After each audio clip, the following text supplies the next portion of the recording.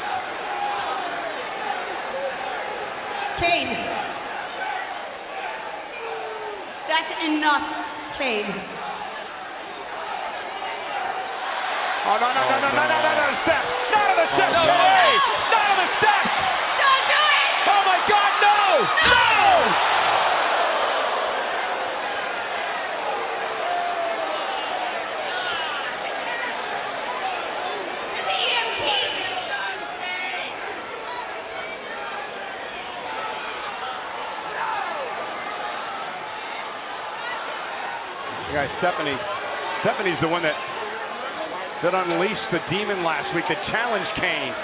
Stephanie tried to stop this. You heard her, Michael. Are you kidding me? Come on. You heard her too, Kane. She couldn't control him. Well, she shouldn't have let the man out in the first place. Stephanie didn't know this was going to happen. You can't possibly put this on Stephanie. Yeah, look at the look on her face. She looks really distraught. John, she knew damn well this was going to happen. She knew what she was... Oh my God, Kane is back! Look at him!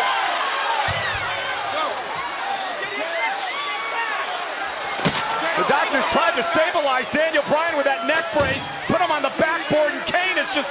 Watch it. Out here again! Oh no! Kane! I think Daniel Bryan has to move, guys.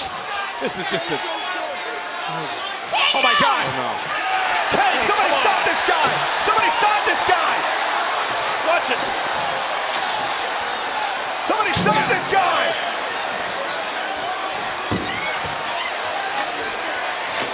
Oh my God! Look out!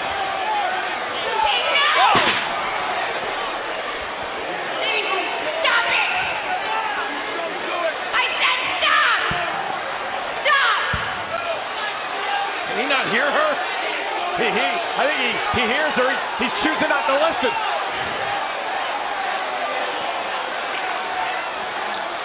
As Bryan can't move, Daniel Bryan has to move. Come on!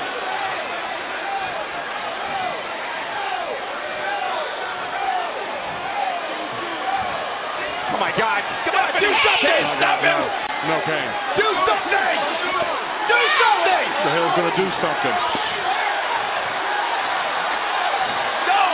Somebody stop it! Do something! Get in there! Get in there! Stop this! Stop this! No! Don't do this! Oh my God! Oh my God!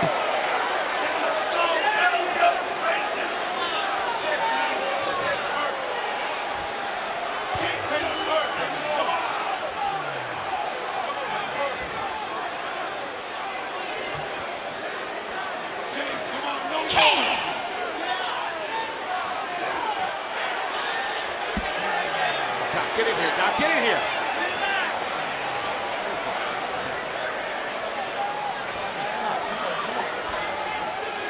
Come on, guys. Get in here and do something.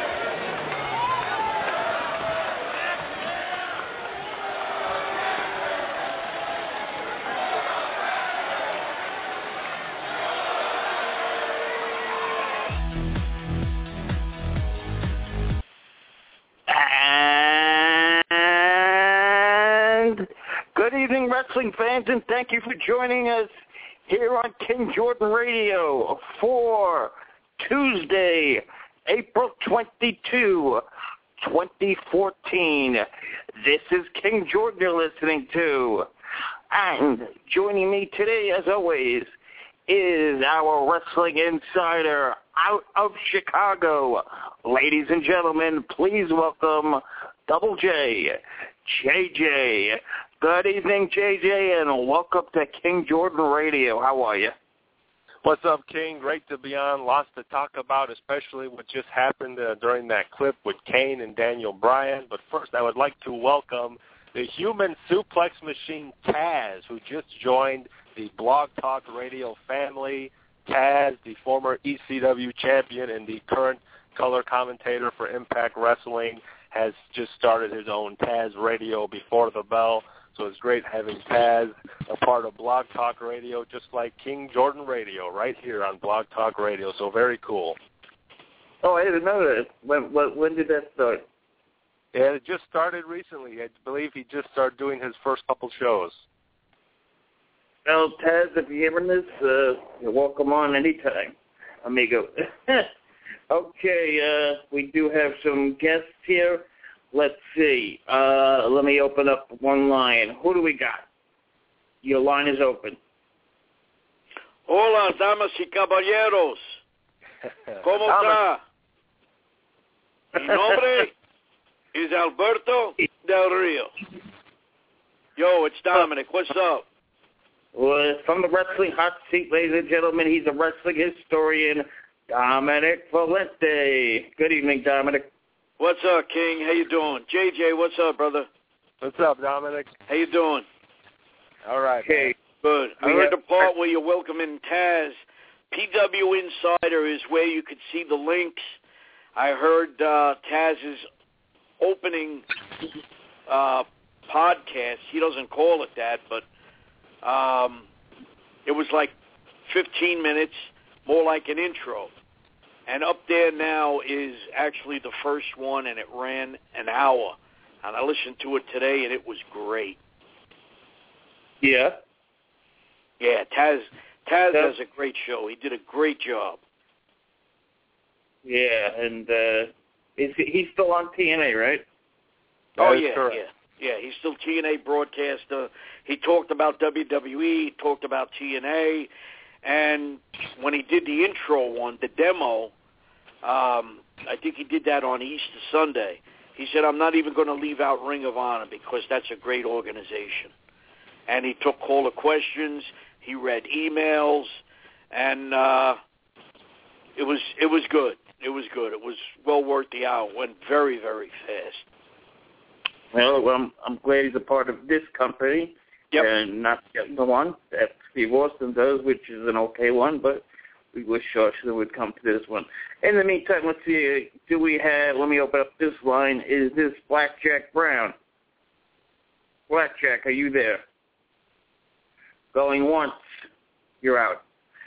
Okay, let's start it off, JJ, with Daniel Bryan. Obviously, they are building towards Extreme Rules, right? That is correct. Extreme Rules, May 4th in New Jersey.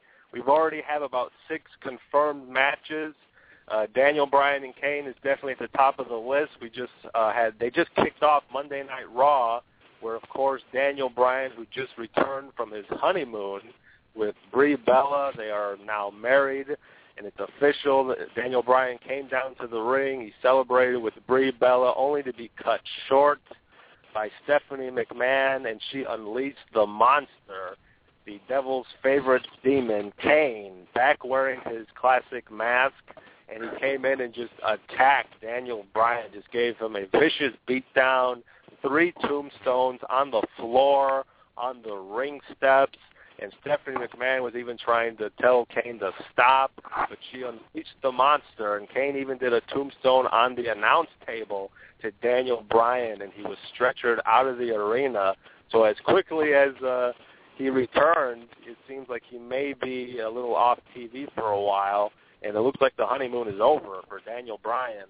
But unfortunately, what a lot of fans don't know is Nikki Bella, who is now Daniel Bryan's sister-in-law, she announced just before Monday Night Raw that she was very sad and proud of her brother-in-law, Daniel Bryan, because his father, Bud Danielson, was a very kind and generous, sweet man and a very humble. And if you met him, you knew the apple didn't fall far from the tree and that Bryan definitely had his energy. Unfortunately, he passed away, and unfortunately, Daniel Bryan will be taking some time to mourn his father's passing and to proceed with the burial of his dad, which is very sad for a man who was on top of the world in his professional career as the WWE World Heavyweight Champion. He just got married, and it's very sad to have just lost his father. So this was WWE's way of sort of writing him off the show. He was heavily advertised for Monday Night Raw.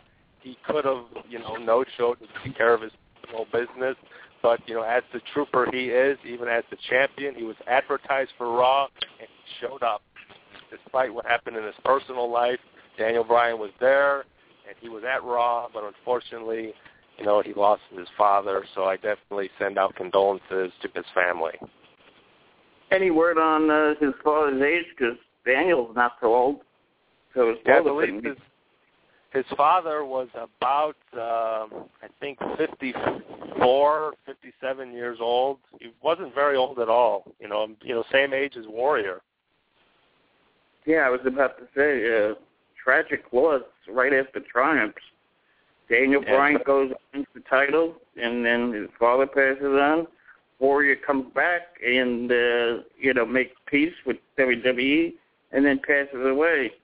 But in the meantime, Dominic, they got Kane, who's been there for 20 years, and he's right in the spotlight. He's right in the thick of things. You like the idea that they're keeping Kane fresh in the headlines? I think that's where Kane belongs.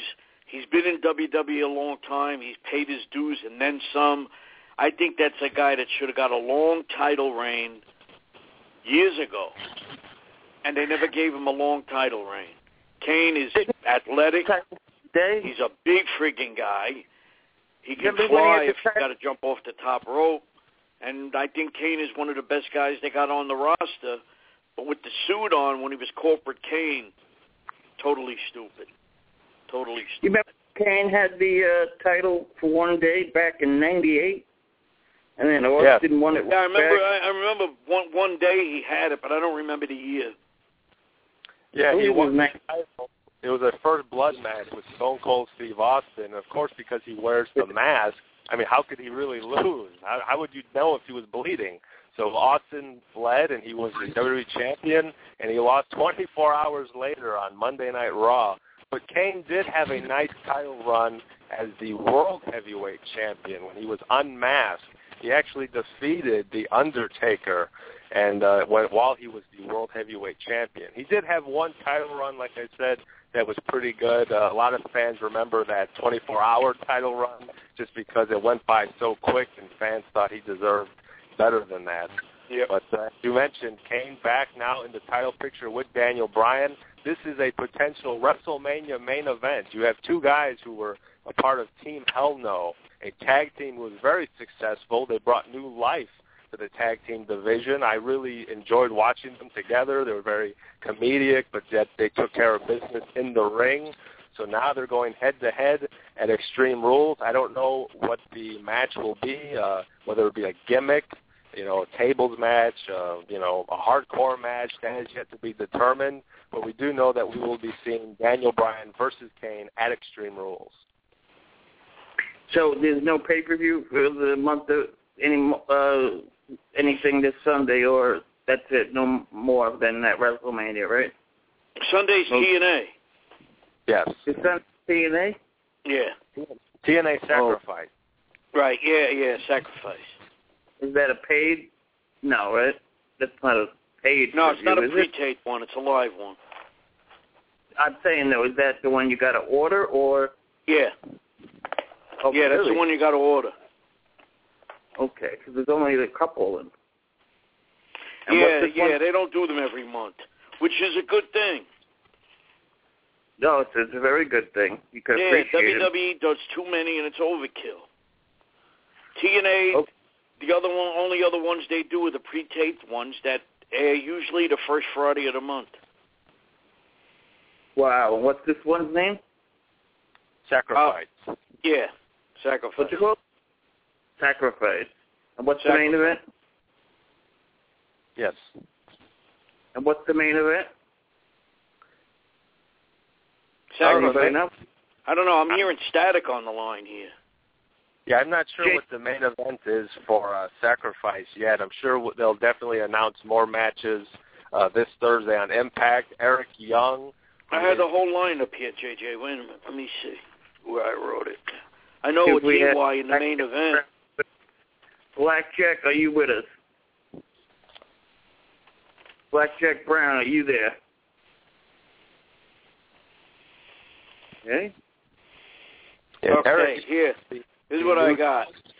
I got Magnus against EY, Tigre Uno against Sonata, finishing off their best of 3 series, Angelina Love against Madison Rayne, Bobby Roode against Bully Ray, Gunner against Storm, Samuel Shaw against Mr. Anderson, and Kurt Angle and Willow, a.k.a.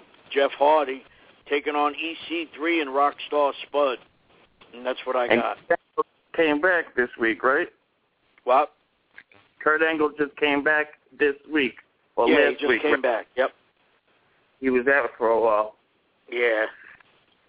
I think he had surgery again. So who do you? Yeah. So who some of your picks, Dominic? Well, my picks. I'm going to go with Eric Young to retain over Magnus. Sonata against Tigre Uno. I really don't care who wins this, because both of them work well against each other, and they're a great tag team when they put them together. Angelina Love and Madison Rayne. Angelina Love will probably win that, maybe with an assist from Velvet Sky. Bully Ray is going to put Bobby Roode through a table. I think it's a tables match. Gunner is going to beat Storm. Mr. Anderson should beat up on Sam Shaw. And Kurt Angle and Willow, without a doubt, they're going to beat EC3 and Rockstar Spud. Yeah. JJ, what's your thoughts on some of the matches?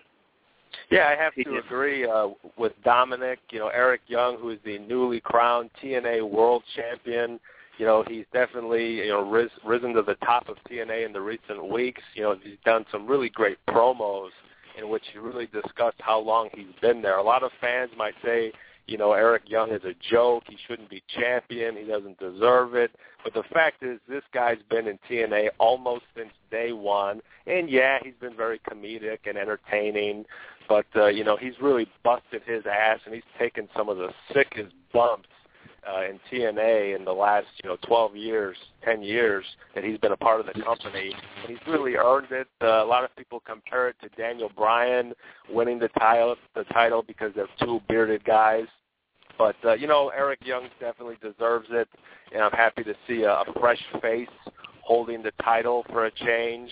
So hopefully this brings in some fans to TNA who maybe, if they're not watching, I heard their ratings were a little bit down last week. But, I definitely wish the best for Eric Young. Like I said, he's a hard worker. As Dominic pointed out, with the X Division title match, the 2 out of 3 falls with Sonata and Tigre Uno. These guys should definitely have an awesome, match that should just be all over the place in that ring doing amazing things. I would expect Sonata to retain the title. As you mentioned, Bully Ray and Bobby Roode. Bobby Roode's been really great lately, but Bully Ray is just awesome, man. I mean, he's back. It seems like he's a fan favorite again, and I definitely would want to see Bully put Bobby Roode through a table. And Mr. Anderson is taking on that creepy bastard, Samuel Shaw, which should be very interesting, and we might see Christy Hemme, interfere in that match on Ken Anderson's behalf. And Gunner and Storm has had a really hot sort of grudge match between these two in the recent weeks and months, ever since they were a tag team and they split, and then James Storm turned on Gunner. and we've seen, Gunner really step up to the plate and hang in there with James Storm. So I'm definitely looking forward to that. I think it should be very physical. They might even be fighting throughout the arena. So who knows what will happen with those two guys. And as you mentioned, Kurt Angle returning, teaming up with Willow, taking on EC3 and Rockstar Spud. I definitely think, they should easily get the win over them. Kurt Angle and Jeff Hardy should get the win, probably beating, Rockstar Spud Silly and EC3 somehow escaping the match and maybe even abandoning Spud and letting Spud take the beating all by himself. But it should be a good pay-per-view, and I'm looking for it. TNA, they really do their best to deliver on the pay-per-views. They put some quality wrestling. Everybody out there gives 110%, so it should be a good one this Sunday. Hey, Dominic, are you going to order it? Yeah. Yeah, without a doubt. TNA, I'll always order. The price is right, and they got a lot of good young talent. Even though the gimmick is lousy, I think Samuel Shaw can work. We know what Bully Ray could do. I think he's the best. Well, he was the best heel in the business. Now he could probably be one of the best baby faces. Yeah. And, of course, Eric Young is young. He's very good. Magnus is excellent. And it looks like they may be putting Bobby Roode back together again with Storm because they're both heels now again. I'd love to see it. Yeah, me too. Beer money. Oh, that would be interesting. I'm glad you brought up Eric Young because TV Tracks had some good commentary, and let's hear what they think about Eric Young, and we'll come back and we'll debate it on the other side. Like I said, it's a minor league operation. It's laughable when any fan tries to say, I was on I won't even say the name of the page because my friend runs it, but just the stupidest TNA fans they're so sad. It's just like, this is the company's going to turn around now with him at the helm. And someone said, these anonymous posters said, is anybody noticing a pattern here? And I said the same thing. Austin Aries was a CM Punk ripoff. Now this is the Daniel Bryan version. It gets stupider and stupider. Eric Young has no fan base. He doesn't sell merch. He doesn't put asses in seats. He has no track record of drawing whatsoever. He was in a lot of stupid angles with ODB and stuff. It's equivalent, let's be 100% honest, even you TNA dick suckers, let's be honest, it's equivalent to the WWE giving Santino Marella the belt. That's what it's equivalent to. Okay. Sorry, that's reality check. You don't like it? Sorry. No, go ahead. It's equivalent to putting the belt on Santino Marella. That's what it's equivalent to. Okay, now I have a question for you. All right, now I'm playing a little bit devil's advocate here, okay? Do you remember, I think it was the Elimination Chamber pay-per-view that Santino Marella was in? Mm-hmm. All right, do you remember that when we were watching that pay-per-view, there was at one point that we actually thought Santino was going to win and the crowd was going bananas? Yeah, and by the way, I'm talking about Santino Marella currently now. Right, okay, yes. The reason why I'm saying this is I'm not disagreeing with what you're saying. Here's my take on the whole Eric Young thing. And some people may be surprised what I'm about to say, okay? Eric Young has been a wrestling fan since he was a baby. Right, okay? He's a good neighbor. He just didn't return my hedge clippers. Yes. He stole Kevin's hedge clippers. But Eric Young has been a wrestling fan his whole life. Eric Young has been busting his ass, for the most part, for almost 2 decades, okay? I feel that if they were ever going to give Eric Young the TNA title, for TNA standards, I might add, the time they should have given it to him was in 2007 when they were doing the whole Don't Fire Eric thing, because at that point, for TNA standards, the crowd was going nuts for this guy. The fans were going nuts for this guy. The problem with them doing it now is that, like you said, there's a lot of comparisons with Daniel Bryan because of the fucking beard, because it's someone you wouldn't expect the underdog, the whole speech, yada, yada. Yeah. I'm wrestling since I'm 5 years old. And right. But here's the problem, and it's not Eric Young's fault.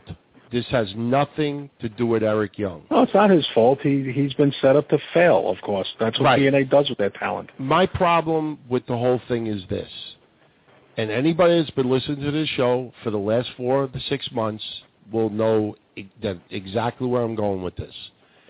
When Daniel Bryan was screwed over for the title last year, and the fans were doing these things on YouTube, breaking DVDs. I'm not watching WWE anymore. And Mick Foley was having tirades on YouTube and Twitter or whatever. What Kevin and I kept saying over and over again is that the money right now with Daniel Bryan is the chase. The storyline is the chase. The longer they make the fans wait for Daniel Bryan to win, the more meaningful it's going to feel. And I said, and I know people will remember this, what would you have rather have had? Daniel Bryan win it before the Elimination Chamber, or would you have rather wait to have your WrestleMania moment and have him win it there? Now, I'm not going to say that Kevin and I knew that he was going to win it in Mania. My point is that the whole reason why the Daniel Bryan storyline up to this point has succeeded was because of the chase. It was all of these months of wanting it, craving it, this and that. That's why when the fans chanted, "You deserve it," it's because of all the bullshit from SummerSlam last year up until now. It was a long, in-depth storyline, and it blossomed to him winning the title. But Daniel Bryan was also drawing and selling merchandise for the past year. But let's also be honest. Before this whole storyline, Daniel Bryan really was not, mixed in with the heavyweight title picture. He had that. No, he was teaming up with Kane. Right. So it was Team Hell No. Nobody was really talking about a heavyweight title. They were happy with Hell No. But my point is, forget about Daniel Bryan being higher in the food chain than Eric Young. Where is the chase? Where is the build-up? Where is the wanting it? Where is him working his way to the top? Where is these months of fans starting to get on the train, the bandwagon? Oh, it'd be great if he won the title, and then he gets screwed. Dude, let's face it, he basically beat Hugh Jackman for the world title. Yeah, I mean, they just threw it out of left field. Now, Magnus, who no one even really realizes that was even a champion, he beat his win wasn't important because he didn't take the belt off of some corporate guy. I mean, yeah, he's supposed to be corporate Dixie. First of all, that storyline is so convoluted and retarded. It doesn't even make sense because the Magnus was against Dixie, but she's pulling the strings, but he turned on her, but he's not in charge, and then the other little English guy is the boss. It's so convoluted, that storyline. It makes no sense. It's as if it's Rain Man wrote that storyline. At least we know Triple H and Stephanie are the enemies. They don't even know who the heels are or who's in charge. I mean, it's such a bad storyline that it doesn't mean anything because he wasn't going against anybody. He beat Magnus. That's who he beat. He didn't beat anybody.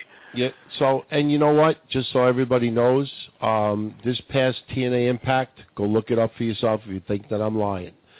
Eric Young winning the TNA Heavyweight Championship from Magnus was the lowest rated part of the entire Impact Wrestling broadcast. Yeah, because the lowest guy won the world part. Is that Eric Young's fault? Absolutely not. No, it's not. Happy. They set their guys up to fail. It's absolutely management's fault. I am happy for Eric Young winning this title. It's going to be taken off him in 2 weeks. Well, I say this, all right? Maybe even next Impact. You know what? This is my opinion on it. When Chris Sabin won the title, there's a YouTube clip of you and I saying why Chris Sabin is not. He shouldn't have been the champion. I still remember it clear as day. They did a press release. I even think we played a little clip, and it's on Traxxas channel. We played a little clip of a press conference where Chris Sabin came out, and he cut a promo, and he talked about briefly that, he was just so honored and everything to be the champion, and he talked about, busting his ass to get where he's at, and then he stopped. And he expected people there to clap, and there was not one clap done. And he's like, so anyway, he did one of those, but it was just so awkward. If anybody's following Kathleen Zebelius, that asshole, that fucked up Obamacare, if you know the interview where there's that long silence, that's what Chris Sabin did with his press release as TNA Heavyweight Champion. That asshole? Yeah. Well, he didn't call an asshole, but anyway, we did that YouTube clip saying Chris Sabin was not going to succeed as TNA champion, and I remember Chris Sabin doing an interview, like ripping us and others saying, oh, we're just jealous. The same thing that Pussy Ray did. I am jealous. You're banging that hot piece of ass girlfriend of yours. Yeah, but other than that, I'm not jealous. Yeah. Well, let's be honest. Other than that, I'm not jealous. Chris Sabin, you drew 300 at a house show. Go Google it and look it up. So Chris Sabin didn't no succeed. Charisma. I have better charisma than All right. you do. Now, for the people on YouTube right now that are now clicking negative of what I'm saying, let me finish what I'm saying, okay? Now you got Magnus. Magnus! We actually said why we thought Magnus was failing as TNA Heavyweight Champ, and he did an interview saying these people are just jealous of this and that, and then we did a YouTube clip. It's always the answer to everything, by the way. We did a YouTube clip ripping that as well. It's on Tractor's channel. And look what Magnus did. In fucking Georgia last week, or the week before, Magnus drew 450 at a house show, okay? Did he succeed as heavyweight champion? No. So Chris Sabin. And neither did Chris Sabin, and Chris Sabin is now no longer employed with TNA. That's right. My point is, Chris Sabin failed as heavyweight champion. Magnus failed as heavyweight champion. My opinion is, you give it to Eric Young. Let's see if Eric Young... Can't do any worse. You know what? I'm not going to change my full opinion, but I'll say this. At the very least, Eric Young has some sort of idea that he's supposed to entertain people. Yes. He gets it. Like I said, once again, let's admit things on the show, even if we don't like the end result. Eric Young at least gets that it's entertainment, and he tries. I'll give him that much. His character's been a little all over. Like I said, if anybody remembers the wrestler Bugsy McGraw from back in the day, that's what he reminds me of now. If you're real old school, you know who Bugsy McGraw is. Yeah. And that's who I think Eric Young is copying, by the way. But I don't know if that's a great thing. If you guys look up Bugsy McGraw, you'll see what I'm talking about. But he at least gets it that you're not supposed to just be a technical prowess. You are supposed to entertain people. So he gets that part. So I give him credit for that. Eric Young gets credit for that. Absolutely. How many times did we say on this show that if a wrestler clicks with the fans and connects with the fans, that person, no matter where they're located on the card, will have a job for quite some time. Yeah, he'll have a job, and will be contributing, and he'll be earning his money, and maybe making a little extra from shirt sales, and good for them, because we were never against. Once again, me and Don Tony have never, ever advocated the closing of TNA. We just said if they keep going the way they're going to go, and they're going to run themselves out of business, because Pan Energy that doesn't have this endless amount of money, and the dumbest quote of all time is, Panda Energy doesn't mind losing money. That's fine. They don't care.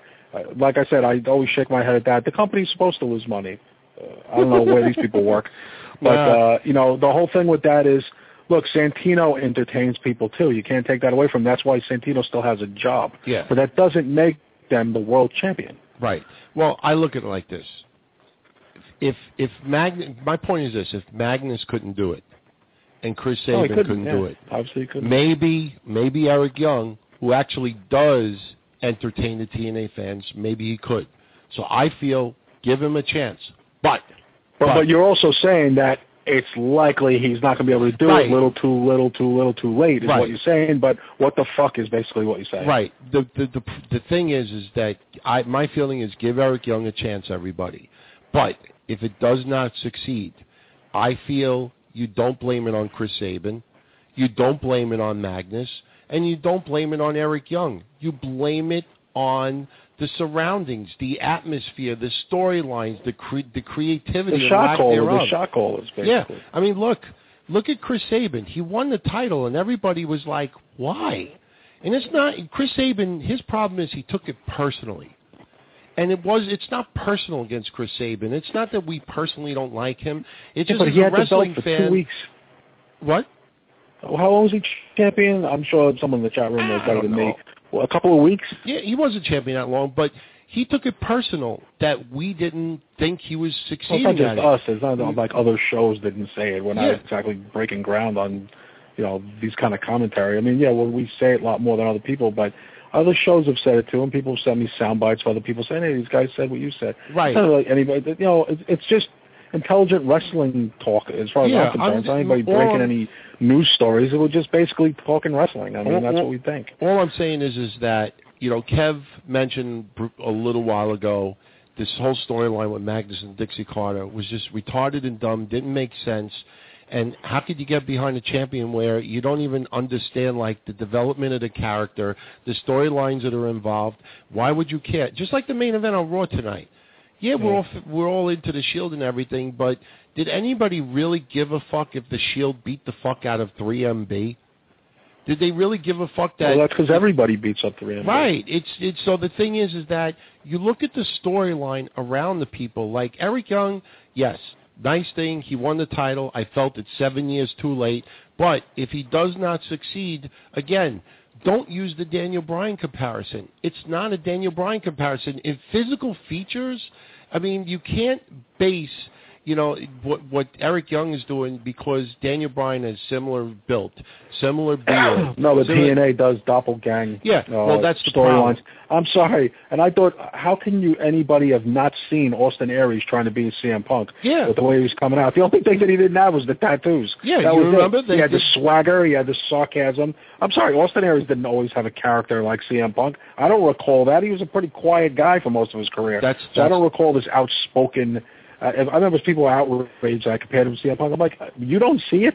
That's like, I mean, just like look in the mirror. You don't see the difference is CM Punk is taller and CM Punk has more charisma. In my opinion, CM Punk is a much better talker and has more tattoos. That's the only difference. And what about they were trying to make Austin Aries CM Punk. It failed. They dropped it.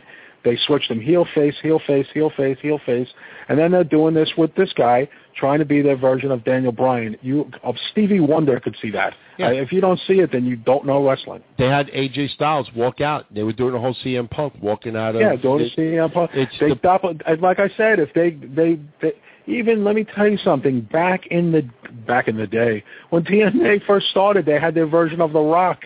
If you remember, with that Samoan guy who was in the Flying Elvises, Don Tony, who they were trying to make a star. Yeah. Sonny Siaki. Yep.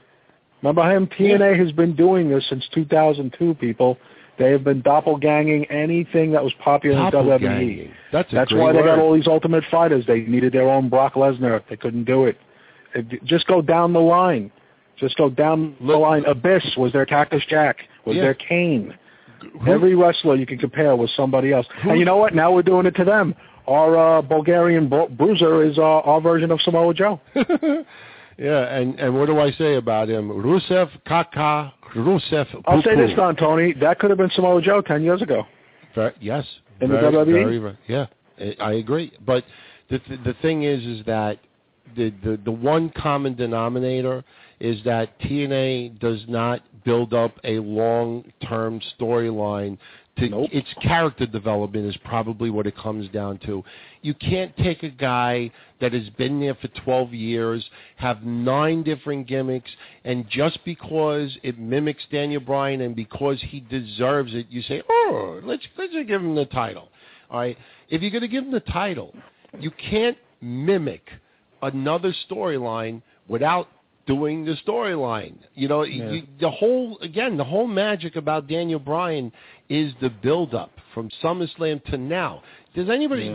Do you realize how many months of build-up that was? You realize how many? Well, Don Tony. Also, let's go even deeper with this. Bryan Danielson was a star on the independent circuit. Was a star in Ring of Honor. Was a star in New Japan. Eric Young was not. Eric Young does not have the back catalog of work and getting over in territories and being decorated in independent territories. Eric Young was basically an independent wrestler. He wasn't some hierarchy guy from Ring of Honor or from Japan or whatever. Eric Young, like I said, he's a TNA guy. He's been in TNA forever. If anybody can actually get the date that he started, I think he's been here almost the entire run, hasn't he? He started January 2004, if I remember correctly. He's been here, and he started out as like a suit and tie guy, and then he was he has had so many gimmicks. Yeah.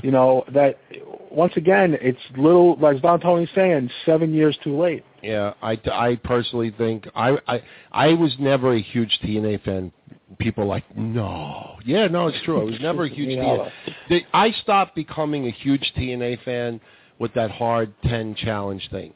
The idea of hitting someone with a Singapore cane, and I still hear Mike Tenay's voice in my ears. Seriously, I mean, I thought I would have bad nightmares dreaming about my dog since he passed on, but I have worse nightmares just dreaming about Mike Tenay saying 2 points.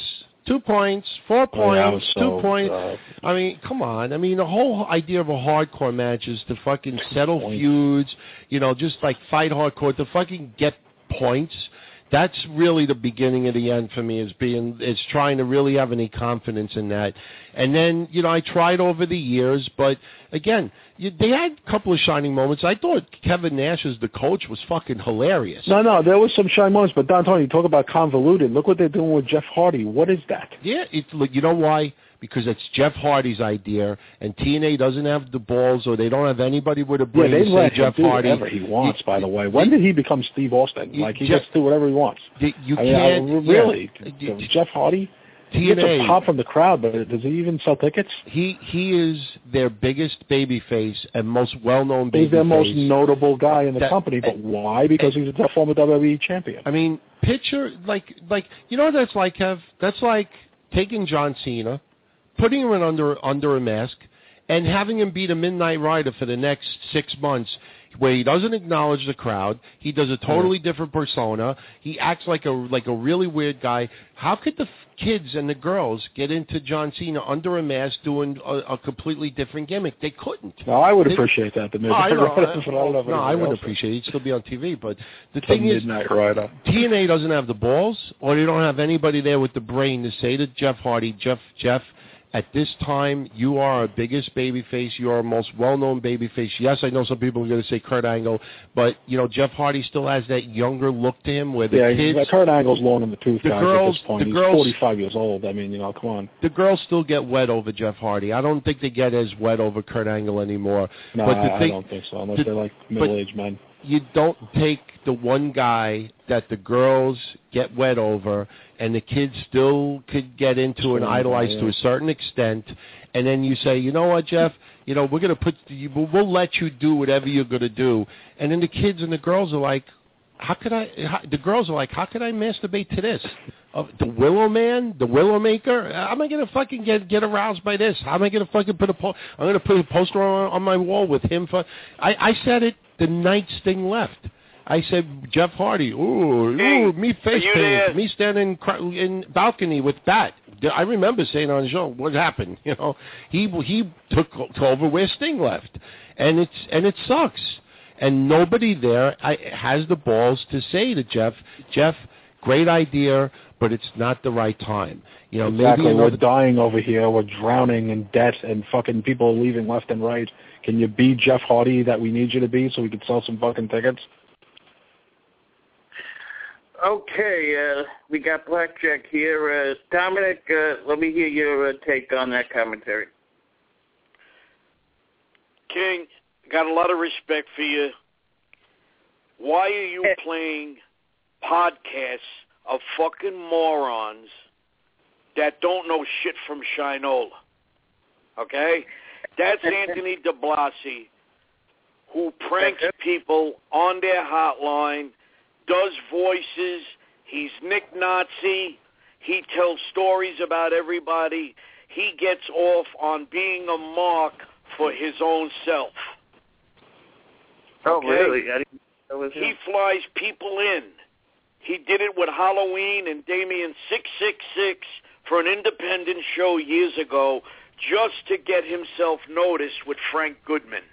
He was Frank Goodman's ass kisser then, and he'll kiss anybody's ass and suck anybody's dick now just to make himself something in this business. He's talked about me on his hotline. He's talked about Jeff. He even made fun of lowlife Louis Ramos's brother when Louis Ramos's brother fell to his death doing construction. That motherfucker is a piece of shit. One day somebody's going to see him in the fucking streets and beat the balls off of him. Kevin Castle, I have no idea who he is. I don't give a fuck, but Kevin Castle is hanging out with bad shit. All right? When you're sleeping with fucking dogs, you're going to wake up with fucking fleas, Jack. I got no respect at all. I got no respect at all for Anthony DiBlasi. He's a cocksucker, he's a motherfucker, and he's a son of a bitch. One day somebody's going to beat the living hell out of him, break his fucking legs, and they're going to say, gee, he maybe fell down a flight of fucking stairs. We don't know. It was an accident. Don't hold back, man. I'll go toe-to-toe with that motherfucker. You bring him on here.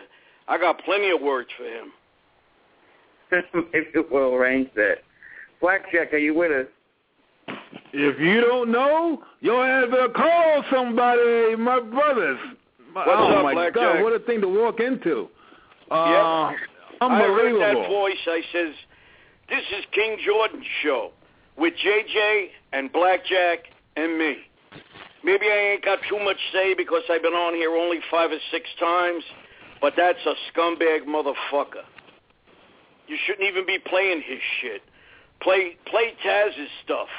Nobody cares what Anthony DiBlasi has to say. He's so full of himself. What were they saying? TNA asses?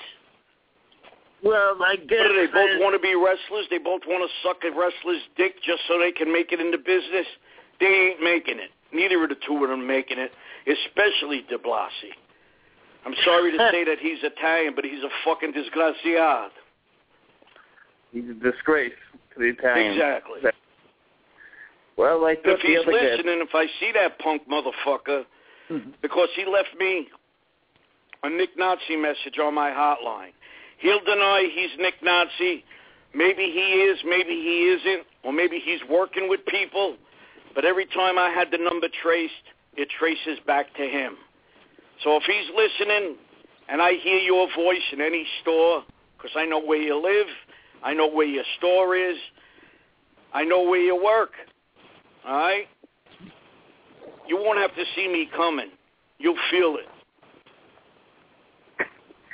And there you go. All right, on the issue of is Eric Young, JJ, a good choice to be TNA champion? Yes, if, and why so? And no. Well, it's a very difficult because, as you mentioned, as anyone, it's not just them, it's people just online. Whether you're on Twitter, Facebook, social media, everyone makes that comparison to Daniel Bryan. And I said before, Eric Young, EY, he's been there for, TNA's been around for 12 years now. He's been there for maybe 10, 9, 8 years. And he's been through many different personas, whether he started out with Team Canada, whether or not he dressed up as a turkey for Thanksgiving, his partnership with ODB, and he was technically part of the women's tag team champions. Eric Young has done it all. He's been in some crazy matches. He really puts his body on the line. He is a fan. Chris State is a fan. Daniel Bryan is a fan. Love him or hate him. Even John Cena is a fan. Miz is a fan. All these guys who have been champion are fans of this business. So I can't hate anyone who all they ever wanted to be was a professional wrestler and one day be a world heavyweight champion for whatever company they work for, WWE, TNA, ECW, WCW, Ring of Honor, New Japan, AAA. If you're a wrestler in any promotion, your goal should be to be the champion, to be the man. And right now, Eric Young is that man. Whether or not they gave it to him because Daniel Bryan's hot in WWE, whether or not he'll be a successful champion, time will tell. Magnus did the best he could. Chris Sabin, I think he got the title just to kind of shock people, to get people to tune in. Bully Ray was really at the peak with aces and eights, and he was the most, as Dominic said, the most hated heel in wrestling. I would compare him to any heel in WWE, and I would say Bully Ray was the number one heel in wrestling. He was so hated, and he was so great in his promos and his in-ring work, and then they took the title off him, and they put it to Chris Sabin, which to me was a huge shock. I was happy for Sabin. The title reign didn't last long, but I think and they want to see this new champion where anything can happen in TNA. And, we're seeing that with Eric Young. And he just had a really nice match with Abyss this past Thursday. They did a Monsters Ball match, and he landed in some thumbtacks. It was a very physical, hardcore match. And, you know, he's a tough son of a gun, and I hope he has a nice outing with Magnus this Sunday at Sacrifice. And I think time will tell whether or not EY is the champion for TNA. They're going to do their best to, you know, put him in the position that he is, and whether he succeeds or fails, he can only do the best he can. He's very entertaining, but right now we're seeing a more serious Eric Young, and I think this is the time to unleash that serious Eric Young. He's still entertaining. He still will do some maybe wacky stuff, but right now he's a very serious champion, and I like that. I like the direction they're going in with Eric Young.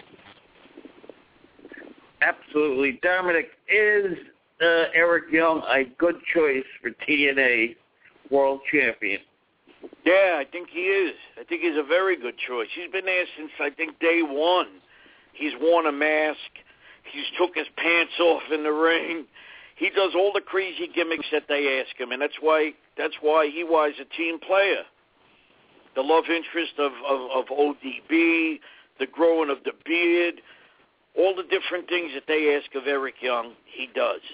And that's what makes a team player. That's why everybody's always chanting, EY, EY, EY. And those other clowns that said putting the belt on him is like WWE putting it on Santino. Santino could be a good world heavyweight champion, but they're not using him at all in any kind of manner except for comedy. If they were to take him seriously, why not? Why not? Yeah. Only one I can really see coming anywhere towards that championship is Bubba Ray Dudley.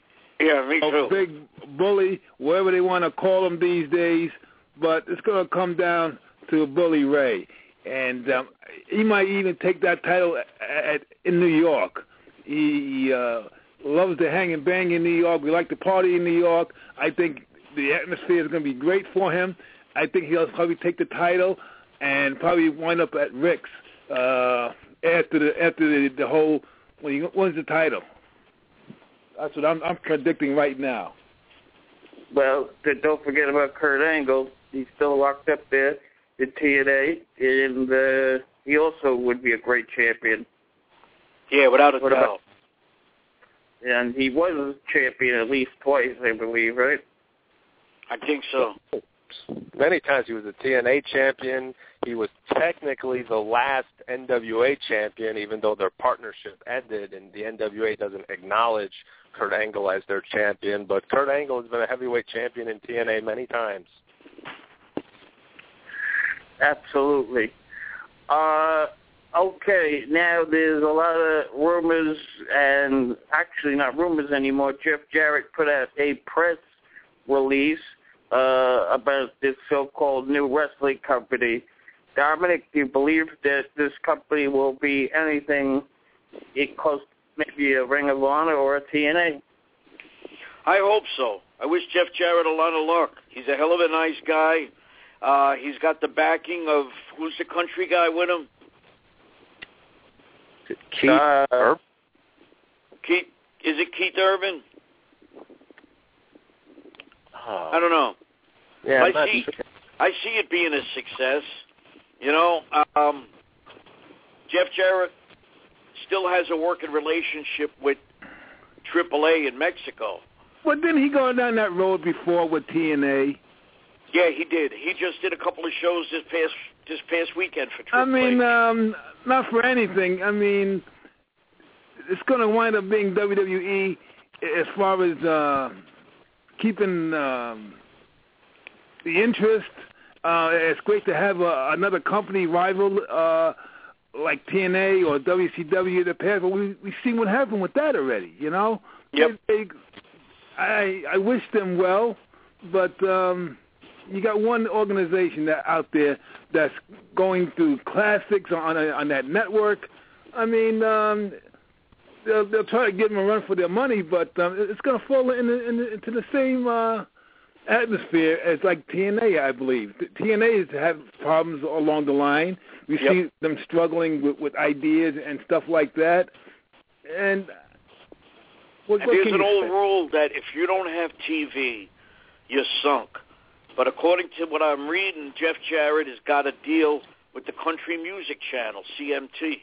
But what wrestlers do you want? I mean, who's out there of any interest that right I don't now? know. I don't know who could be on his roster. Everybody's taken up already. They're either with TNA or with WWE or Ring of Honor. And we haven't seen Sting actually in the WWE because he still has a no-compete clause to the TNA contract. Otherwise, we would have seen him already in action. All we see him is with the Legends deal with WWE. And what I read that we won't see Sting on TV for at least a year. That's because I of thought his he contract. was going to break the streak of It's not because it's because he won't get in the ring. It's because of the no-compete clause. This is what people are failing to understand that. Right. Right, but he did work for the WWE. Yeah, but it's not actual competitive as a wrestler. He can do the talking all he wants, but as far as actual getting in the ring and competing, he can't do that yet. No, he can't do that. No compete clause. Now they say that you can appear for another organization as long as you're not on television. So if he wants to go to Ring of Honor and wrestle 5 or 6 matches, it's said to me at this present time. Right, and nobody sees it, nobody will know. Absolutely, but I did get the WWE Network. They show a lot of good things. If you notice, Raw went right off the air yesterday. Did you see that, Dominic? Yeah, I was surprised it ended when it did. It went off like 5 minutes after. That's it. Only to be seen a few days later by the network. Right. That's the way to do it. Yep. Only a few minutes later by the network. Did you see that, JJ? Well, yes, of course. As you were talking about Sting before, as King was trying to say, we have seen Sting a part of the WWE television on the WWE Network. He was a part of Warrior Week last week on the network when they had tributes to the Ultimate Warrior. Sting did video for Warrior talking about his career with him and the Blade Runners and talking about all of his time with the Ultimate Warrior. So that was the first time we ever saw Sting a part of WWE television. But as you mentioned with Raw, yes, Raw went off the air pretty quick. But if you have the WWE Network, you instantly saw backstage pass. They had a dark match with Shield. Shield came to the ring, and they took out the Wyatts. The Wyatts who had surrounded John Cena, and they were singing, "You got the whole world in his hands." The Shield came to the rescue, and they got the Wyatts out of the ring, and that was pretty much the end of Raw on the WWE Network. You had, of course, the backstage panel, which consisted of Josh Matthews, Booker T, Dolph Ziggler, and Alex Riley discussing what happened on Raw. It's funny because a lot of people mention that the show really isn't worth watching, the pre-show and post-show. But for some reason, I just enjoy them analyzing the show. You see it, with Monday Night Football and the Super Bowl. They have pretty much an all-day pre-show. But it is kind of interesting just to hear the statistics and then to go over to recap. In case you forgot what happened, you're busy in the week, you don't remember what exactly went down the week before, and they just touch little things here and there, and I find it kind of interesting. It's something that, I look forward to seeing now that I have the network. That's the new age of wrestling of today. This is where we have gotten to. Isn't that something, Dominic? I like the panel discussion like that, too. I like it very much, where they critique this stuff. Yeah. That's good, and you got a good host of guys doing that. Yes. Especially Sergeant Slaughter, Booker T, Ted DiBiase. Yep. So what happened to Teddy Long? Is he still with WWE? He's still in that organization, yes. I figured so, but they're just not using him. He's seen it in the background. Oh, okay. Teddy Long was last GM? Yeah, that was his last thing, or assistant GM or something. Yeah. Didn't they used to call him Peanut Head back in the day. I don't know who started that, but that was funny. Dominic, did he have cancer? Did who have cancer? Teddy. No, I don't think so. I didn't hear anything about that. Okay, but he did have a rapid weight loss from WCW days to WWE days. Yeah, that's some good eating and watching your weight. Sometimes you're forced to do that. Teddy Long, yeah, when he was in WCW managing, what did he manage? The Harlem Heat? Doom. Butch Reed and Ron Simmons. Oh, okay, yeah, he was one of the bright, managers over there. He managed Danny Spivey, I think. He managed a whole bunch of people, Teddy Long. Yeah, he was definitely used better over there. Yeah, as a manager, yeah. There's rumors that Vicky Guerrero is completely finished with WWE. Did you hear that, JJ? Yes, I heard she's actually, I think, going back to college, and she's getting her either a master's or a degree. She's working on something outside of wrestling right now, so she may either take time off or she will just finish up her run with the WWE. But right now she's still very much a part of the WWE, but I definitely think in a matter of time, the WWE will start to phase her out little by little. And as they told to Hulk Hogan and Stone Cold Steve Austin, outdoor is always welcome back for you. So she'll be welcome back in a few years' time or a few months' time. She'll be back. I think so, because they said the door was left open for her on good terms and all that. Exactly. I heard she's really a sweetheart, even though that, excuse me, sounds like nails on a blackboard, but Vicky's all right. She's unbelievable, definitely. Yeah. Just to let you know, they are replaying the main event currently on WWE Network. I thought they were going to show the special with the Hulk and the Rock. I guess it's coming up. You know what I'm talking about, JJ? Yeah, it should be coming up. WrestleMania Rewind, in which they're going to be discussing The Rock and Hulk Hogan at WrestleMania 18. You'll hear in-depth analysis of superstars talking about what it was like when they watched it. Guys, hopefully they'll have even footage of Rock discussing it, and, of course, Hogan. But superstars of today like Dean Ambrose, Cesaro, Bryan, who, weren't even in the WWE at the time, will be talking about that match. So it's very cool to hear the guys of today talk as fans. So WrestleMania Rewind, definitely one of my favorite shows to watch on the network. Hopefully they'll be coming up pretty soon. Yeah. And let's hear that Sting interview that he talked about Warrior from the WWE. His size, his intensity. I mean, he was one of those kind of guys that he wasn't just big, he was kind of freaky. He had a freaky build, a freaky physique. And when he walked through the room or through the gym or anywhere else, people went, his shoulders were like this, He was just gigantic. I was 262 or 3 pounds. He was 285 pounds. And he made me look like just a regular guy. We sent out press kits. All over the world, actually, even to Japan and into England. And we got one phone call back. It was about 3 days later, but we got a phone call back from Jerry Jarrett. And he said, yeah, I'm looking at a picture, and I got 4 guys in this picture, but he says, I can only use 2 of you. And so Jim was at my house in Southern California. I was on one line. He was on another line. Well, which 2 do you want? He goes, I want the 2 guys to the far left in this picture I'm looking at. There was only one picture we had of all 4 of us like that. That was Jim Hellwig and me. So we said, perfect.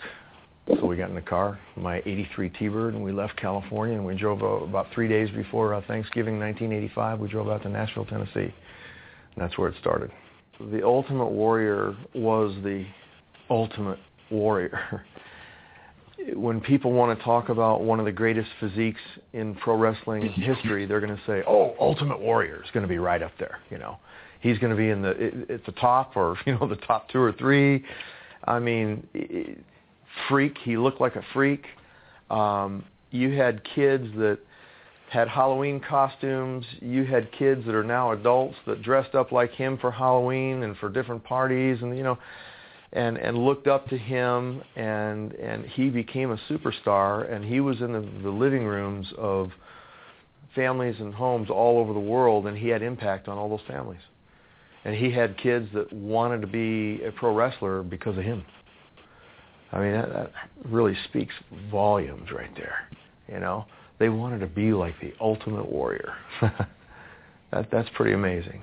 I mean, his legacy, I know he affected kids, especially kids, all over the place, all over the world. And Sting, very good to hear him, Dominic, right? On the WWE Yeah, I level. heard that thing actually today on PW Insider. The Stinger talking about Ultimate Warrior. But one part you didn't play, and this kind of grossed me out. He said Ultimate Warrior used to put a can of tuna fish and orange juice in a blender and drink it. And said, there you go. I got my citrus and my protein all in one time. I said, oh, God, that shit must have tasted nasty. Yeah, I remember that. Send me to the bathroom. I'd be in there all day. Oh, yeah, my God. They'd be sliding newspapers under the bathroom door. Here, you're in there. Read the paper at least. Holy cow. That's, wow. But and I know the picture that Sting is talking about. Sting and Warrior are on one side, and there's two other big, huge guys on the other side. I don't know who they were. You never heard the other two, did you? Who was it? Who were the other two? I never heard of them. I don't know. I never heard of the other two. I don't know. One guy looked like he could have been Latino or a light-skinned black guy with a mustache, but had a great build, and so did the other guy. I don't know who the other two guys were in that picture, but Sting and Warrior are on the left-hand side of that shot. But the other two guys were big and massive also. Yeah, and they said they wanted the picture with the guys on the left, and that's during that career. And they wore mascara. They're in the Blade Runner era. It was really they showed that part of the video also. Yeah, they tried a few different things, hairstyles, facial stuff, and they went with what worked for them. Oh, no question. And at night yesterday, they were showing the Madison Square Garden. It must have been 1987, where Brutus Beefcake came out. It didn't even have music. That's how old it was. And Blackjack, you probably saw the Legends House with Gene Okerlund and Hillbilly Jim, who looks great. JJ, you probably saw that too. Hillbilly Jim, talking about he looks better now than he did in his last stint with WWE. Yeah, they were all looking good. Yeah, well, Howard Finkel put on about 50 pounds, but you might see him next year, and he'll look a lot different. That's true. It's true. And he's been losing a little bit since that was done. So he's on the path. You don't stay as active as he once was. And age sometimes catches up to you, or part of life. Well, he's still looking good though. Good show. And you probably saw this too, Dominic. When Warrior was saying, the old guys, from what I seen in that Legends House. Duggan will always look the same. Gene Okerlund looks the same. Yeah, Howard Finkel got heavy. Hillbilly Jim looks great. Hillbilly Jim looks great. Looks like Nash a little. Yep. But who was Warrior referring to, Blackjack, when he said the Jimmy Moran Award? Maybe you know because you've been over in there close to 35 years, so who was he talking about? It was a guy that was handled the merchandise. As far as the merchandise, he was part of the ring crew as well. He was a good friend of Captain Ivan. Right. He always looked out for the general wrestling fan and stuff like that, and he just looked out for a lot of people with the shirts and the hats and everything else back in the day, And to go in with that list, they should put the Brooklyn Brawler in that award for the Hall of Fame in that part. Yeah, Brooklyn Brawler, he too looked out for people, people such as Captain Ivan of the world and stuff like that, who gave a lot towards the boys and stuff like that, What about you, Dominic? Would you like to see the Brooklyn Brawler inducted? I'm surprised he wasn't even inducted in Madison Square Garden and last year. And he was one of the first names that I've heard, through the rumor mill. It would have been Brooklyn Brawler as part of the Hall of Fame, which would have been great. New York City, Brooklyn. Yep. So I don't know what happened with that. I always wrestled with that ripped Yankee shirt on. Yeah. So. And his action figure is good, too. It looks just like that. Yeah. He's been around a long time, right, JJ? Oh, yeah, he's been around for, forever. Oh, yeah, I remember watching Brooklyn Brawler, even in the, now that I have the WWE Network, and I'm able to rewatch some of those old Monday Night Raws back from '93. He was wrestling then, and he was still a dominant guy. So, Brawler's been around for a while. He still looks the same. He's definitely worked with everybody. I mean, he's literally worked with everybody. He's made people look good in the ring. He's had a nice run. He's someone who doesn't really get acknowledged as much because you always are focused on the star. You never focused on the guy who's, helping the star look good. But Brooklyn Brawler definitely deserves his place among the Hall of Fame just for the work that he's done and he's not really recognized for. Frank Amato calls those guys the unsung heroes. The guys like Johnny Rods, Jose Estrada, Frank the Gypsy Rodriguez.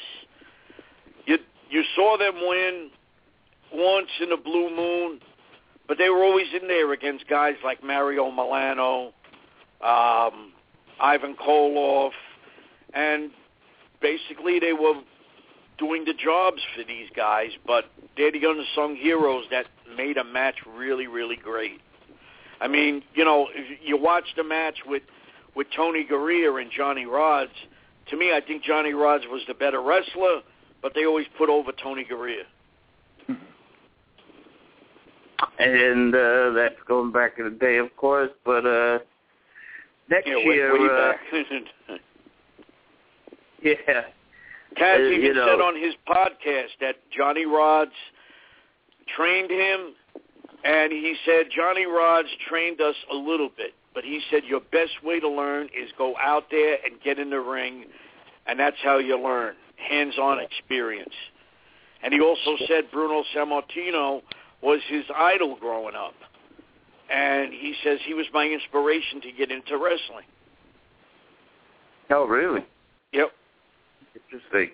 Do you remember Brooklyn Brawler when he was under another gimmick? He had white paint. I think they might even call him MVP. Yeah, he was MVP. He was Abe Knuckleball Schwartz. Yes, yeah. And he was Kamala's second as Kimchi. Because he used Friday. Friday, I think, was Nightmare Danny Davis. I think we start our petition to have Brooklyn Brawler inducted in next year's Hall of Fame, man. I think they should. I really do. And I think Sid should get his due also. Sid, is a big... He won titles in WWE and WCW, world titles.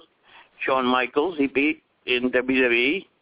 And just an all-around good career for Sid. Stan Hansen is in, isn't he? Blackjack, you might know that one. What was that question? Stan Hansen. What about him? He's in the Hall of Fame for WWE, isn't he? I don't think so. No, I was asking Frank Amato that. He said no. I thought for sure Stan Hansen. No, I don't think so. Right off the top of my head to say no, I don't think it happened. I don't think so. He belongs in there too. Especially if it came from Frank Amato, not even acknowledging that as well. So I don't think so. Yeah, see? All right. And we were talking about other guys that belong. Professor Tanaka, Waldo Von Erich, Gene Kiniski. Ravishing Rick Rude. Yeah, Rude's not in it. Macho Man should be in it. Owen Hart should be in it. Well, you know who should be even in it? I mean, as a personal a person of main interest. I've known this man since 1972, and that's Professor Elliot Marin. Wow. Agree, Dominic, or disagree?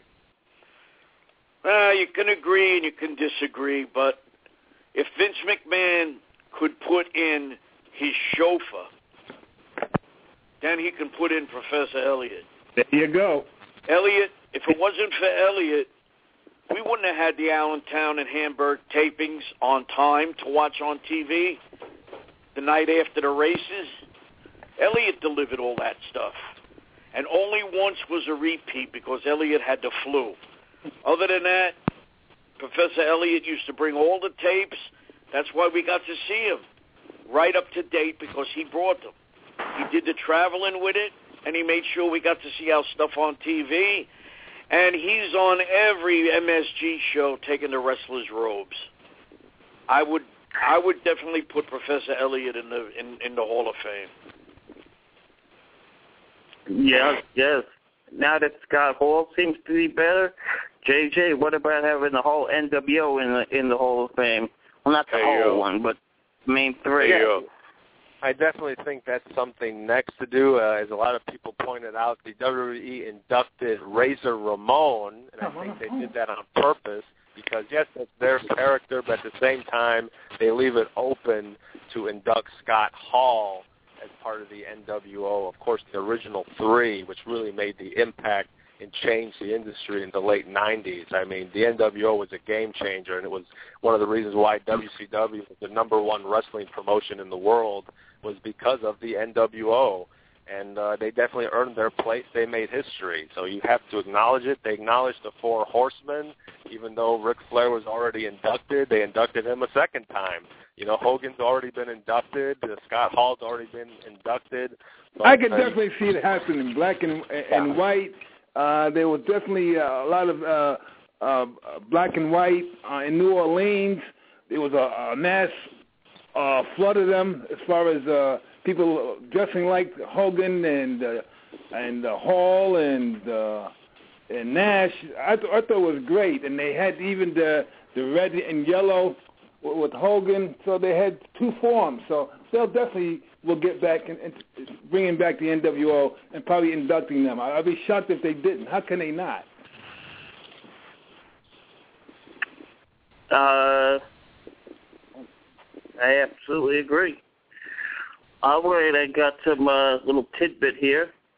Matt Hardy offers a deal for the wrestling fans attending canceled because he canceled Extreme Rising events. So, JJ, are you familiar with Extreme Rising? I've heard of it, but I'm not too familiar with it, no. Okay, apparently it's like an ECW, and he was booked and he did not show up. And that's been his problem, Matt Hardy. They book him for somewhere and he doesn't show up. Mm-hmm. If you had a girl like Rebby Sky in your house, would you leave? Well, that's a different story. I wouldn't leave the house. I'd call the store, yo, deliver me a quart of milk, a dozen eggs, and a pound of bacon. I'm staying in bed all day long.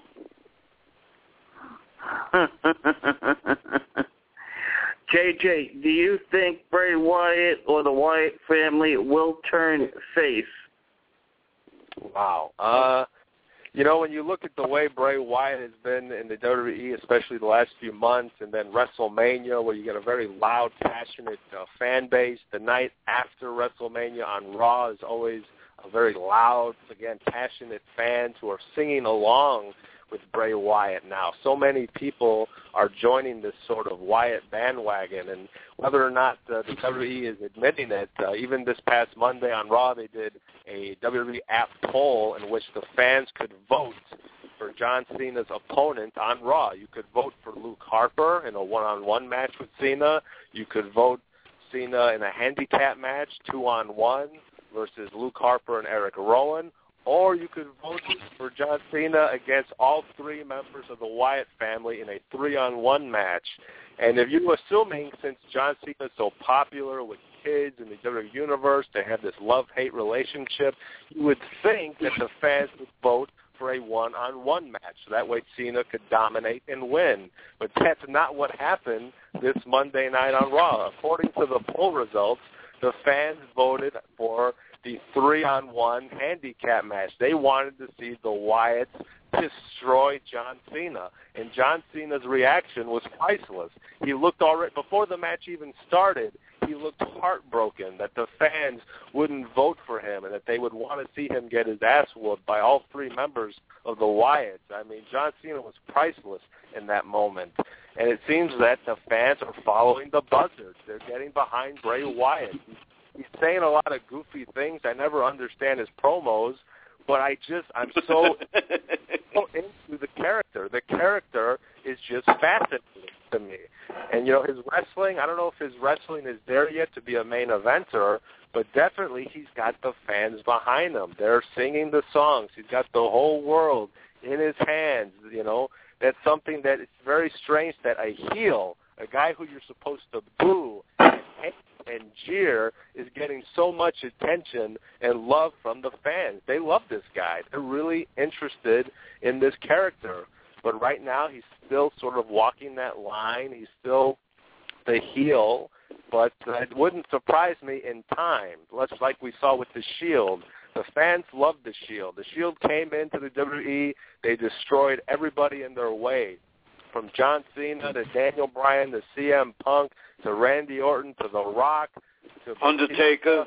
Even The Undertaker. The Shield took care of business, and the fans got behind them. That's because all three members of Shield, even individually, they're good wrestlers. Dean Ambrose, intense, crazy, off the wall. Seth Rollins, he's just a suicide bomber. He's always putting himself in these daredevil positions where he's very reckless and crazy, but he's so much fun to watch.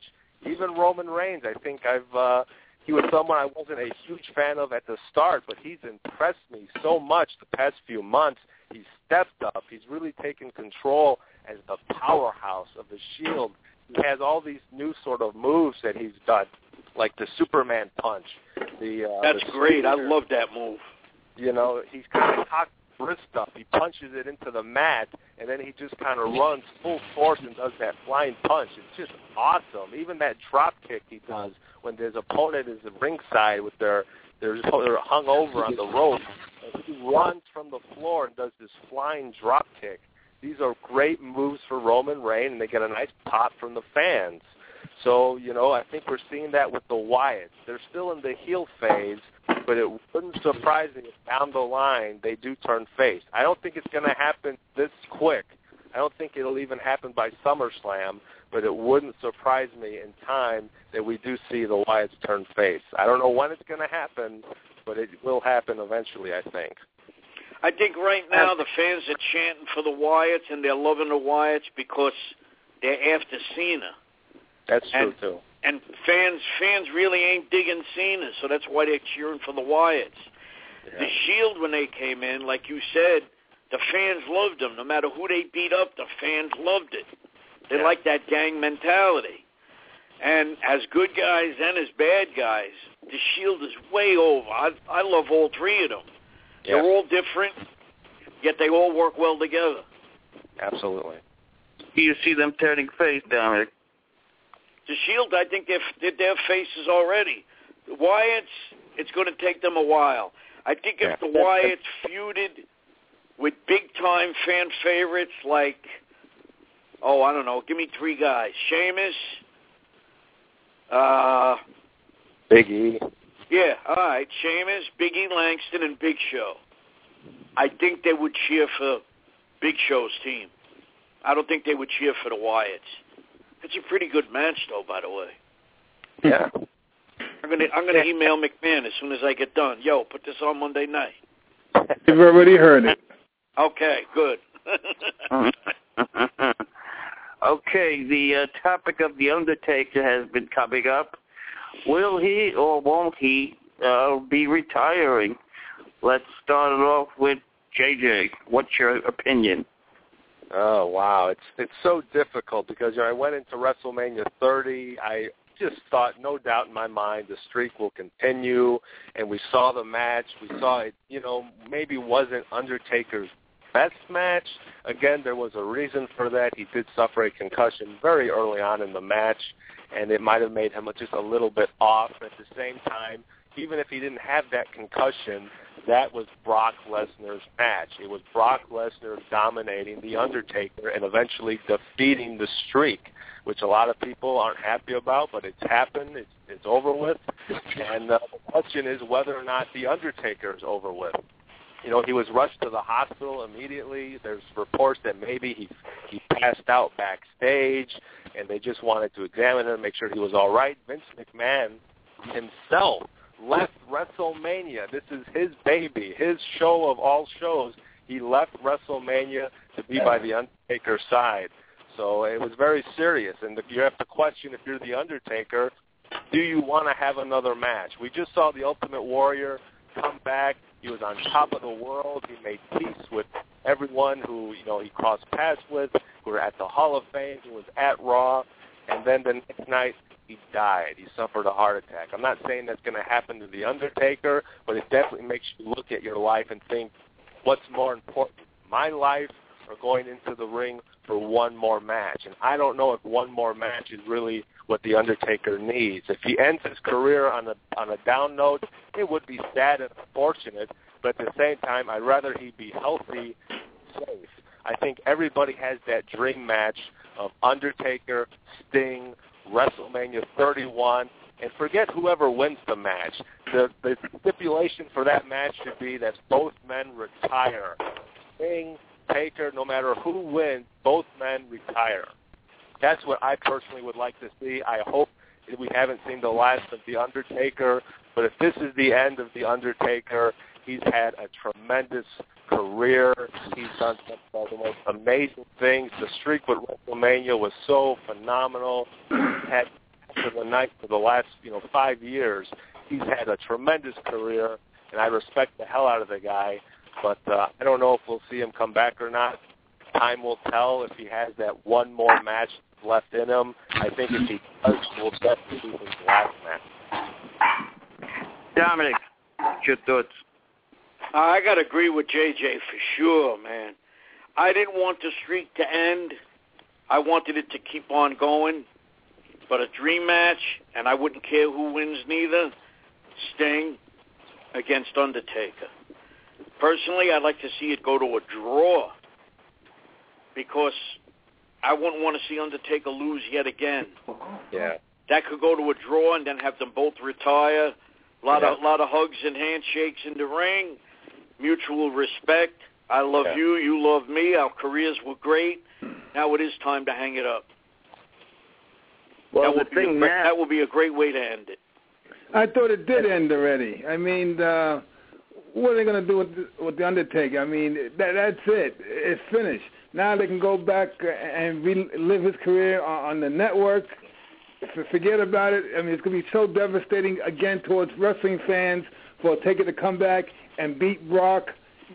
You really think he can do it? I mean, there was some doubts to begin with. Realistically, it's over. Well, one more match he could do, and especially now, nobody would know who won since Undertaker already lost.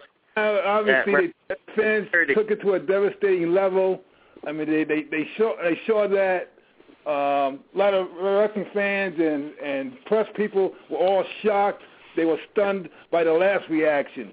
So move on from Undertaker now. Maybe Sting can come in and try to uplift Sting's career. Who knows? But I think that's it for the Undertaker. We've seen that. That's the end of that. That is money. That is what the fans want to see. They will pay $60 to see Undertaker and Sting. I don't care if they're 75 years old each. Undertaker and Sting, as long as they're in the ring and they have their walkers with them, as long as they can figure out a way to get into that ring, People want to see Undertaker and Sting. Vince McMahon knows that. He put Okay, Hulk Hogan you really out. want to see that match? Here's what you do. Go on this 360 stuff there, the video games. Put Undertaker in a match like that. No questions about it. You will see Sting and The Undertaker next year. Write that down. What's that video game system? Make up the characters in the video game. There you go. That's the only way to do it, brother. Because that match alone will generate so much talk, so much heat, so much revenue. You know, and you got to give compassion toward their bodies now. You know what I'm saying? We're getting at that age where things aren't working like they used to. You know, you want to think so. You feel the same on the inside, but on the outside, it's different story now. As long as we could get them those, and Sting is in Brock great Lesnar shape. Brought that to a reality. Sting just wrestled 4 months ago. He looked great. He looked better than a lot of WWE wrestlers. Dominic, you've seen him in TNA. Didn't Sting look okay for somebody 55? He looked Sting, fine. definitely. And the fans cheer for him. You still got it. You still got it. That's right. The wrestling fans would even have liked to see the Ultimate Warrior get back in the ring. And he even said himself, it ain't happening. Yeah.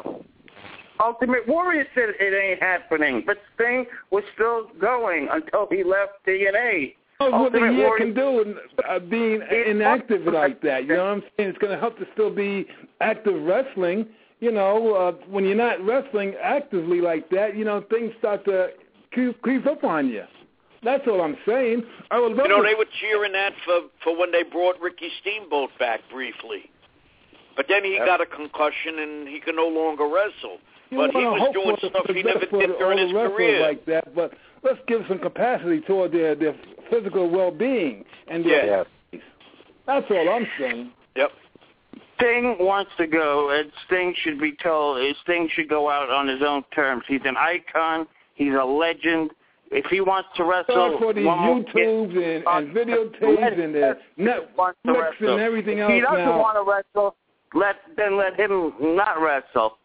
You know, people tried to put Macho Man. It's time for him to retire. You know what? It's time for when the wrestler says it's time, and that's that. And Ric Flair, he was almost 60 years old when he fought Shawn Michaels, and he put on one of the best WrestleMania matches in history. And you hope that the man, you say, why did he get in the ring like that? Come on. He was still getting in the ring. He even took the place of CM Punk for a couple of matches. That's true. And he gets back to the ring, and they look at him, and they say, why did he do that? Because he loved the sport. He loved the wrestling. Granted, but there's a certain place and time where you just got to stop. You got to call it quits. Well, Sting is not calling it quits. He would not come in here.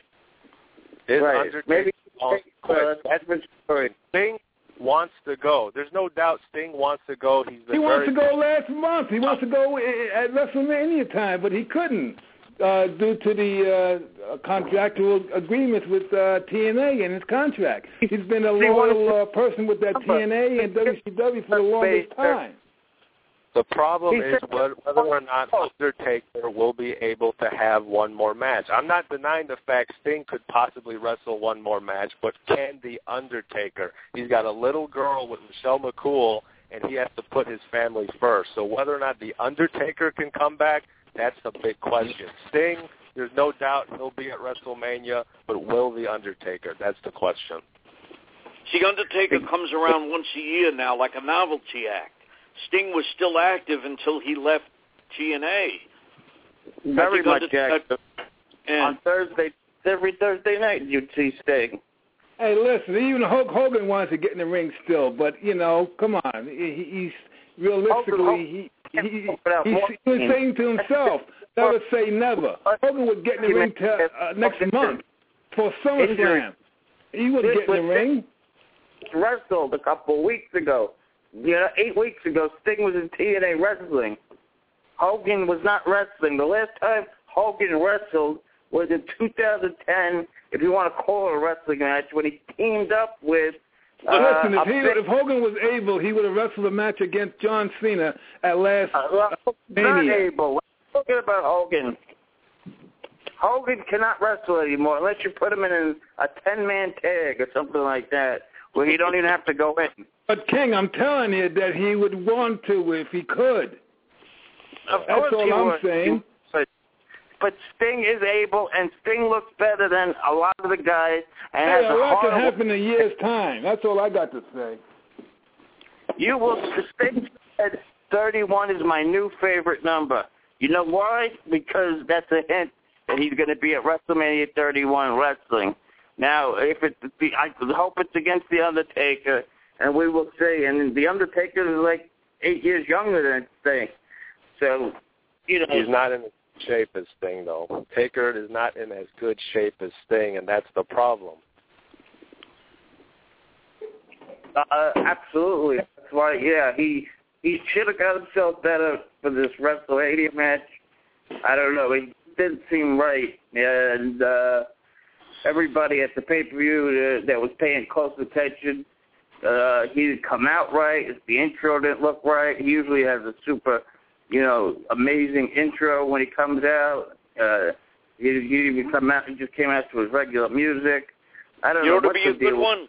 You put Sting against Shawn Michaels. Shawn Michaels can still go. Yeah, there you go. That's also another dream match that people have been eyeing on. Sting versus Shawn Michaels. Similar. Said that he wouldn't come out of retirement, but I mean, if he ever did, that would be the match to do it. Sting. I mean, the ultimate WWE guy against the ultimate WCW guy. I think that will be the dream match. Loyal to their company, and both great. Yeah.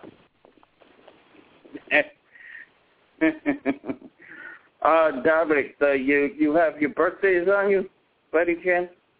Is what? Do you have your birthday list? For today? Well, yes. Yeah, I do. I do, as a matter of fact. Okay. Today's birthdays were Miguel Perez, Lupus, who used to be with the old ECW days. Let's see. Electroshock from Mexico. Pepper Gomez. What? Pepper Gomez. Hector Gomez. Pepper Gomez. Oh, Pepper Gomez. No, he was the other day. Oh. Blue Demon Sr., Electroshock, Mikey Henderson, Japanese star Saya Endo, and one of the old-time guys, Gorilla Flores. Wow, that's and old school. Luis Ortiz, Ezekiel Jackson, Omar Atlas, who used to be Buddy Marino. Hey, Dominic, you're always giving out these birthdays and stuff. When is your birthday? After all these years, I never really knew your birthday. March 29th. Oh, that's right. Okay. And you share the same birthday with Professor Elliott. Yes, that's right. Okay. Okay. Any more birthdays? No, that's it for today. What about the celebrities? The celebrities. Well, the celebrity wing. All right, celebrity birthdays. Glenn Campbell. If you want me to sing Rhinestone Cowboy, just let me know. We also got Sherry Shepard from The View. We got Peter Frampton. Oh. We got Aaron Spelling, director. I think he directed Mannix and all them other shows from back in the day. And I think that's it on the celebrities. Oh, Jack Nicholson and baseball player Warren Spahn, one of the all-time great pitchers of baseball. Wow. That's a nice lunch, the birthday party. That would definitely be. But, okay, Extreme Rules so far. Cade will not win this match. They're building it up. But if you look on paper, Dominic, how is Daniel Bryan really supposed to beat Kane? Very easy. Just be Daniel Bryan that he is. And I think he can take Kane down. Well, we've seen Kane at his highest point. We've seen Kane at his weakest as corporate Kane. Daniel Bryan is on such a high right now in the WWE. Ain't nothing going to stop him now. I tell you what, I've never seen a guy get a hell of a beating, getting handcuffed and beatings that he's gotten in the last couple of months before getting that title. It's been unbelievable. This guy could definitely take a lot of beating, man. I've never seen nothing like it. They beat me up like that, I'd be freaking dead. Oh, man. The pile drives them on top of those iron steel steps. And I tell you, there's nothing fake to that. Yep. Anything can happen, man. And then they did it on the announce table, and the announce table didn't break. That had to freaking hurt. He did get a stinger. He went to the hospital, and he did get a stinger. So that was real. Remember Spike Dudley used to take all those beatings in the ECW? Yeah, that was another guy that used to take some beatings like that. Yeah, Spike Dudley, and he was only 150 pounds. But they actually handcuffed this boy. With his hands to his back. Yep. Yeah. He can't refrain from getting such a beating, man. I couldn't believe it. He can't even protect himself. Right. There you go. Yeah. Yep.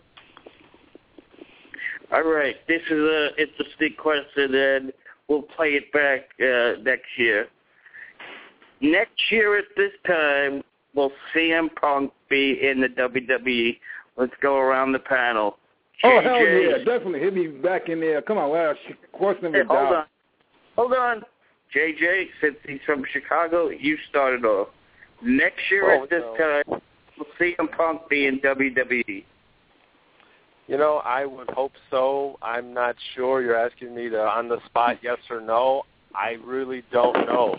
All up to him. He's not back right now. If there was ever a time to come back, now's the time. As we mentioned with Undertaker and Sting, he's not getting any younger. Granted, it's only a year away. I mean, he's not going to get too old too much, especially right now he's not wrestling, but his body is beat up.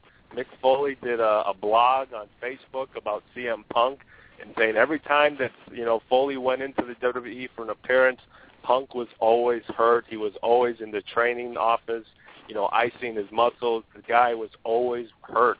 And now he's got time to heal up. He's got time to clear his head. He's got time to figure out what he wants to do, if he can make it outside of wrestling, if he wants to come back. The ball's in his court, It's sad that he's so frustrated with the direction of the company, the direction of himself, that he just can't take it anymore. We've seen guys like Ultimate Warrior, guys like Stone Cold Steve Austin, who were really frustrated with their creative direction, and then they, left the WWE. Austin refused to put over Brock Lesnar because he thought that was a pay-per-view quality match and not something you do for free.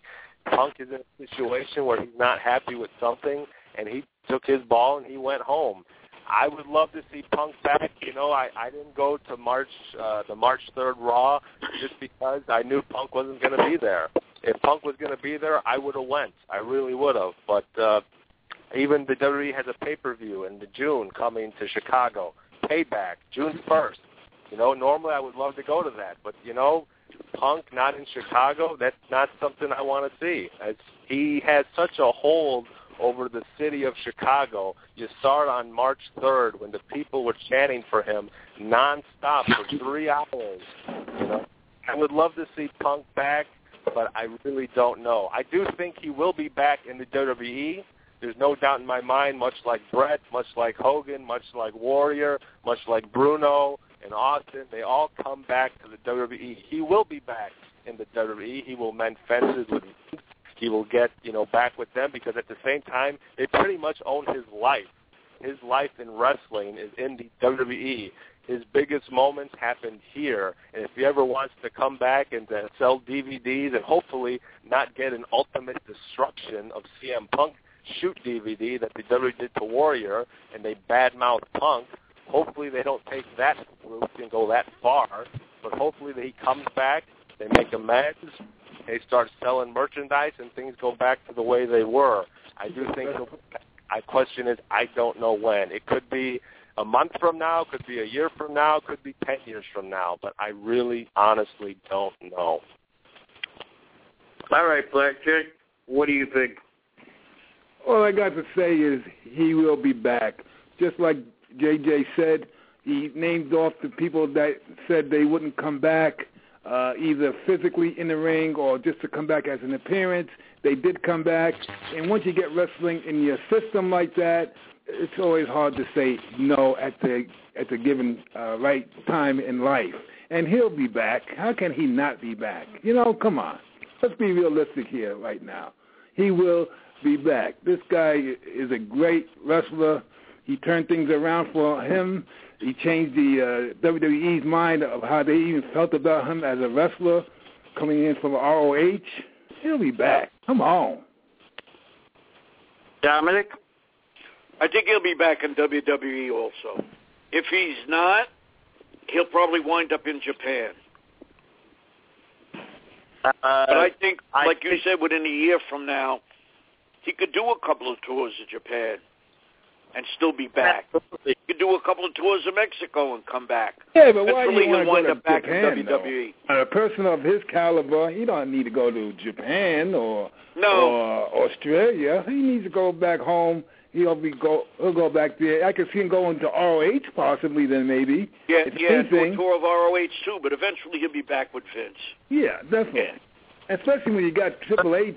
I mean, he's a great spokesman to these wrestlers that have disagreements with the old management and stuff like that. Right. And Triple H, come on, he's done a lot and a lot of say so as well as bringing people back. Even with Batista and Orton reuniting the Evolution back there. I'm surprised they didn't even bring back Flair yet, but that's another issue altogether.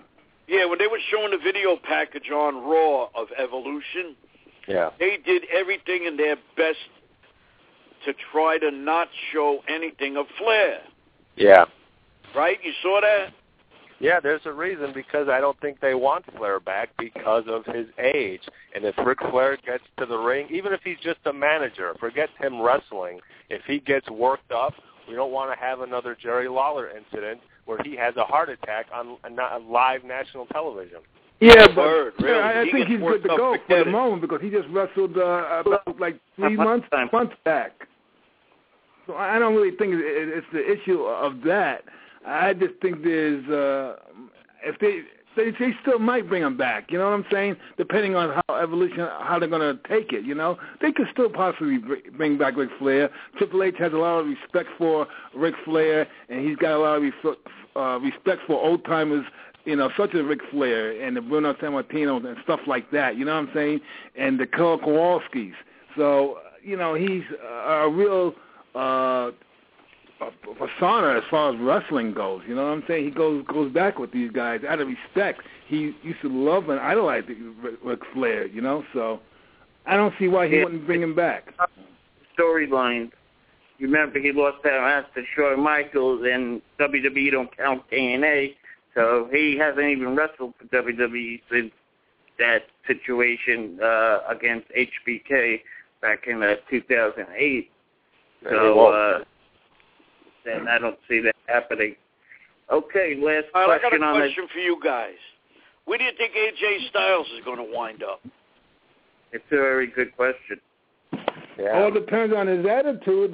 He could end up in the WWE. Hopefully, there's been some personal problems as far as him talking with people in that organization, And I think it's a personal thing at the moment. So I think possibly he can show up in WWE, but just when, who knows? Yeah, when they had Raw, when I was watching Raw last night, and Triple H, Evolution, they were standing on the stage with all the mid-card bad guys like last week. And they were backing down from the Shield. And when the Shield saw everybody else come out, they were going to go after them up the ramp.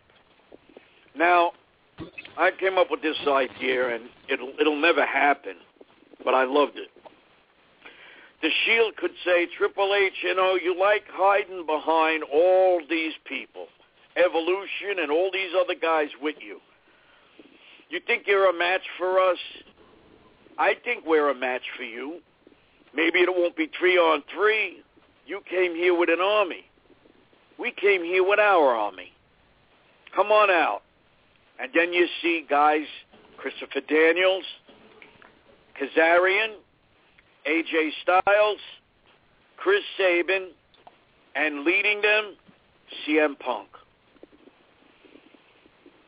Wow. And then they'll say, all right, Triple H, now it's your move, as Larry Zbyszko would say, in this human game of chess. Leave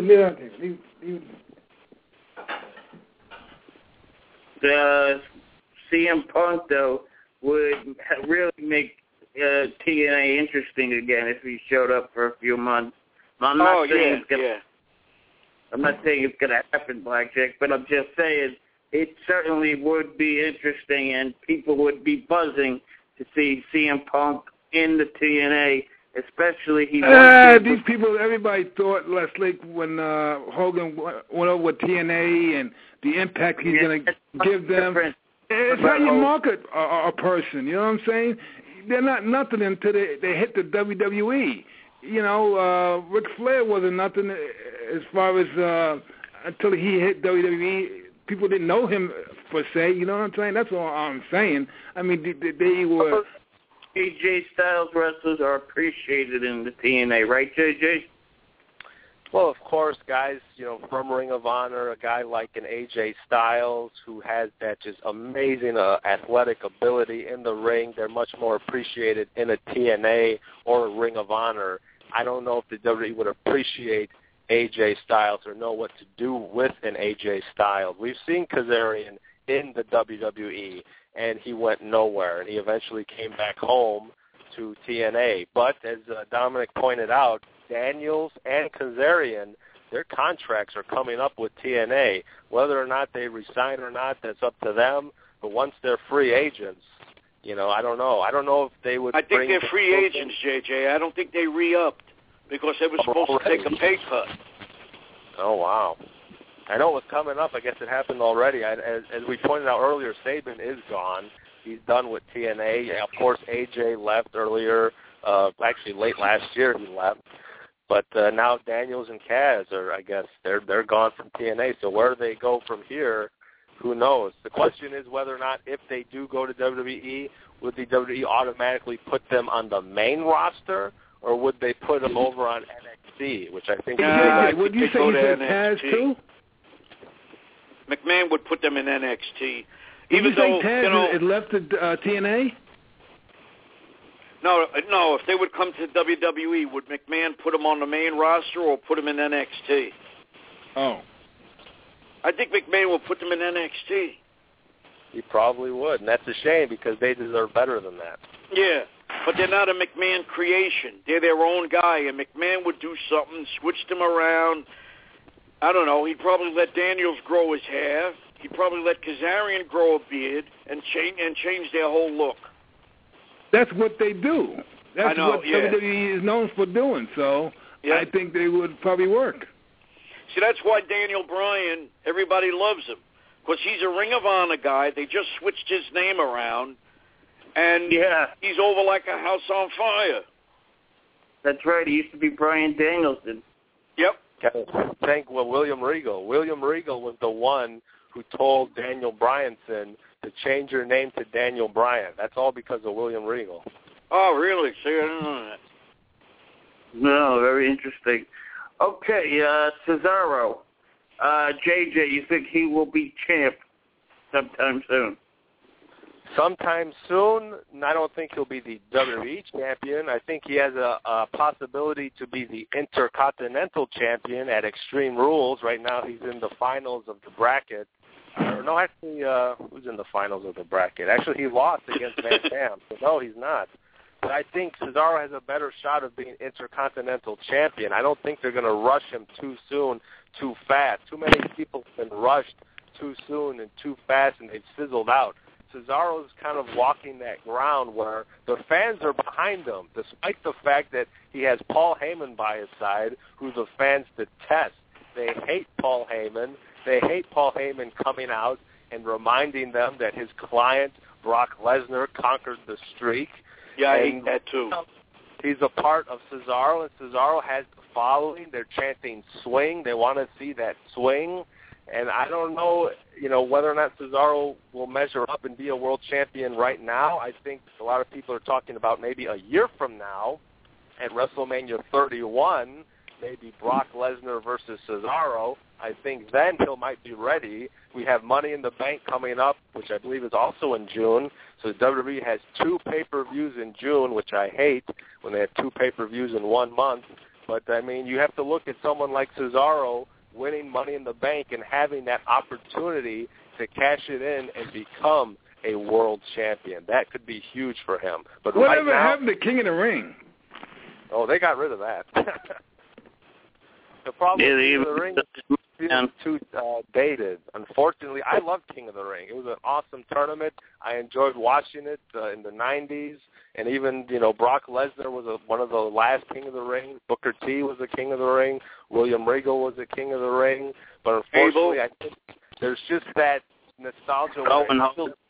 It's too old school. They don't, and it doesn't appeal to today's audience. They want something new, like Money or the Royal Rumble. They like things like that. Having a guy come out and wear a crown and to have a cape and a scepter, it's too old school mentality, unfortunately. I love King of the Ring, but I don't know if we'll see something like that anytime soon, unless it's to really push someone. Who was the last guy? Sheamus, no?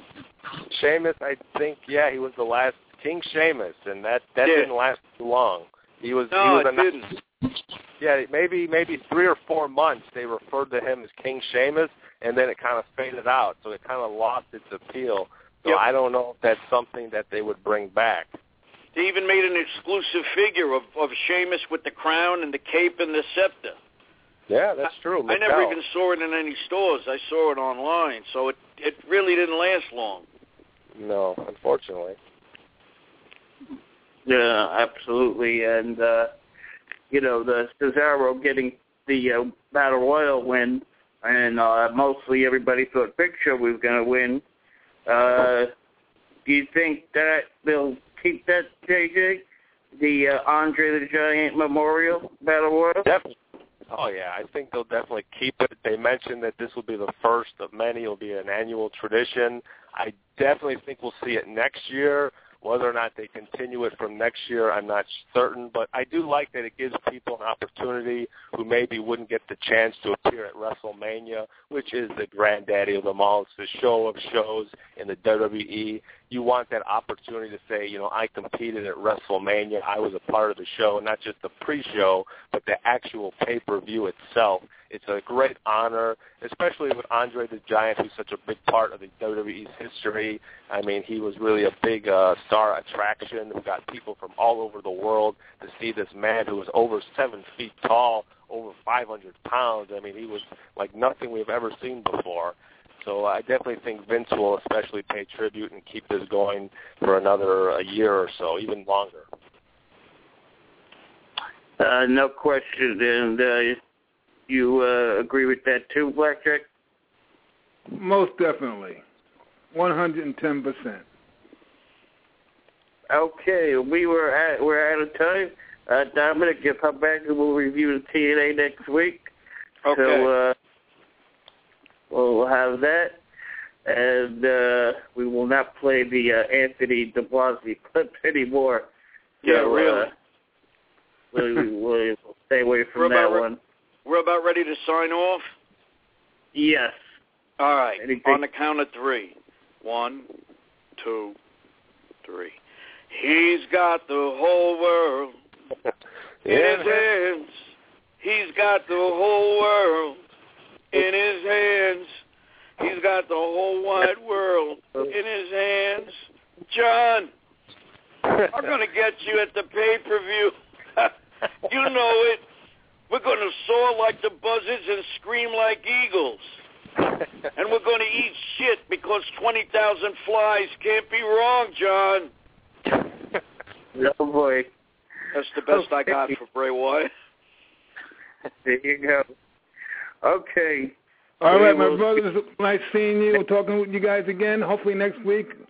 All the best with JJ and Dominic and King. Yep. Likewise, I'll see you next week. with all you guys. It's a lot of fun every week. Exactly, man. Take it easy, guys. Last time I had this much fun, my clothes were off.